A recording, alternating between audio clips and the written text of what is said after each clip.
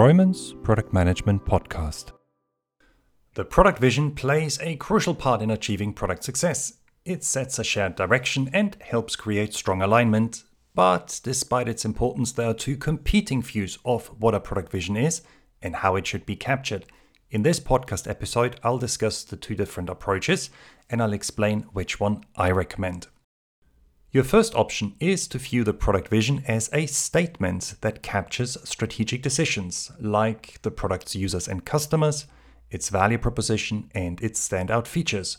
A popular template to capture such a vision is the formula developed by Geoffrey Moore in his book Crossing the Chasm. Here is what it sounds like. For target customers who are dissatisfied with the current market alternative, our product is a new product category that provides key problem-solving capability. Unlike the product alternative, we have assembled key whole product feature for your specific application. Now, if this sounds confusing, don't worry, we'll apply this template to a sample product, and this sample product should help people reduce the risk of developing type 2 diabetes. The resulting statement might sound like this. For middle-aged men with busy jobs and unhealthy eating habits who own a smartwatch and a smart scale, who are dissatisfied with the limitations of current healthy eating products, our product is an AI-powered digital eating coach that provides personalized advice to improve eating habits and significantly reduce the risk of developing type 2 diabetes. Unlike MyFitnessPal, FoodUcate, and Glucose Buddy, we have assembled a smart, personalized, and fully integrated solution. While I've seen people use variations of Moore's templates, the resulting visions usually don't focus on the product's purpose, the main reason for offering it. Instead, they describe who the product is for and how it differs from competing offerings. Now, this is hardly a surprise, as Moore describes the template as an effective way to position the product, but not to express its vision. Your second option is to regard the product vision as an aspirational goal that describes the ultimate reason for creating the product and the positive change it should bring about.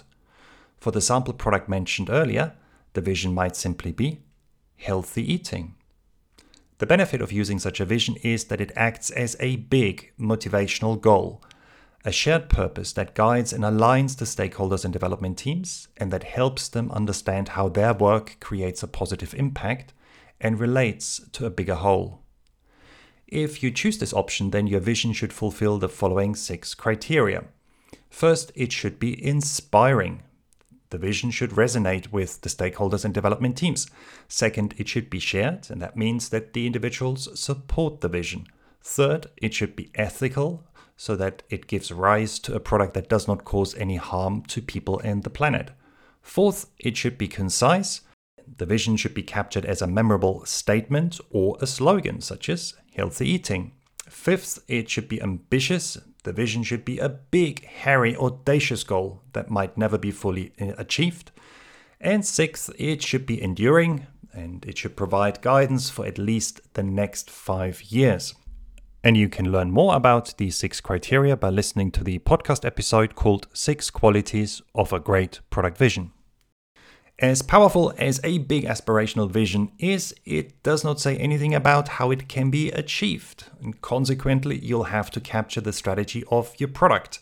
One way to do this is to use my product vision board. And the product vision board describes the product vision and the product strategy in one artifact.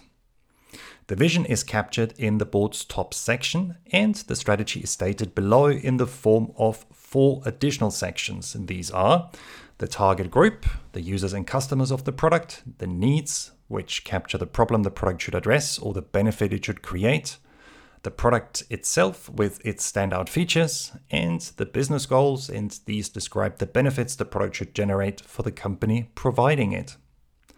Applying the tool to capture the vision and strategy of the Sample Diabetes app that I mentioned earlier would result in the following product vision board. The vision is healthy eating. The target group are middle-aged men with busy jobs and unhealthy eating habits who own a smartwatch and a smart scale. The needs are reduce the risk of developing type 2 diabetes, The product is an AI-powered digital eating coach with the following 3 standout features: measure and record sugar levels in food, make individualized recommendations, seamlessly integrate with leading smartwatches and scales. And the business goals are to generate £60,000 to £80,000 in revenue in the first 18 months after the launch of the app. Note that this sample product vision board I just described contains similar information as the vision statement I shared earlier based on Moore's template, but it adds the reason for creating the product as well as a business goal. Additionally, it structures and visualizes the information, which admittedly is a little bit hard to illustrate in an audio format, instead of using one long sentence. And if you want to try out the tool, you can download it for free on my website, romanpichler.com. Now, which of the 2 options is best? Which one should you use? When I first started working in product management, I used a combined vision and strategy similar to the one described in the first option, but over time, I've come to prefer the second option. And the reason is that it offers the following 3 benefits. First, the ultimate purpose for offering the product is explicitly stated. As I pointed out earlier, this creates alignment and it offers motivation to the people involved in developing and providing the product. This is especially valuable when the going gets tough and problems or conflicts occur. The second benefit is that a strategy change does not necessitate a vision change. The vision can stay stable and provide continued guidance. For instance, if I discovered that it would be better to write a book on healthy eating instead of developing a digital product, I could still follow the same vision to help people eat more healthily. But even if you don't have to pivot, your strategy will change as your product grows and eventually matures. The product strategy is never static. It's best understood as being changeable. And the third benefit is that the product vision and strategy are easier to understand. Now, this may be a matter of personal preference, but I find a vision statement based on Moore's formula text-heavy and difficult to take in. I prefer to work with templates that visualize information so that it's easy to comprehend. And that's what my product vision board does. I therefore recommend that you capture the vision of your product as a big inspirational goal, and that you describe the strategy in such a way that it is only loosely coupled to the vision.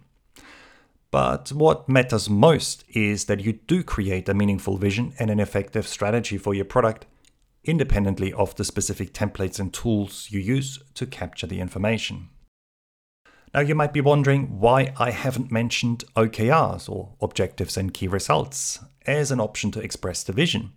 There are 2 reasons for this. First, you can use OKRs to capture a vision that follows Moore's template, as well as one that is a grand aspirational goal. Second, I'm not a big fan of using OKRs in product management, as I explain in more detail in the episode called OKRs in Product Management.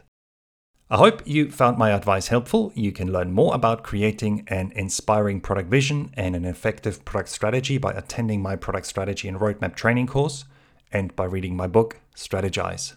Thank you for listening.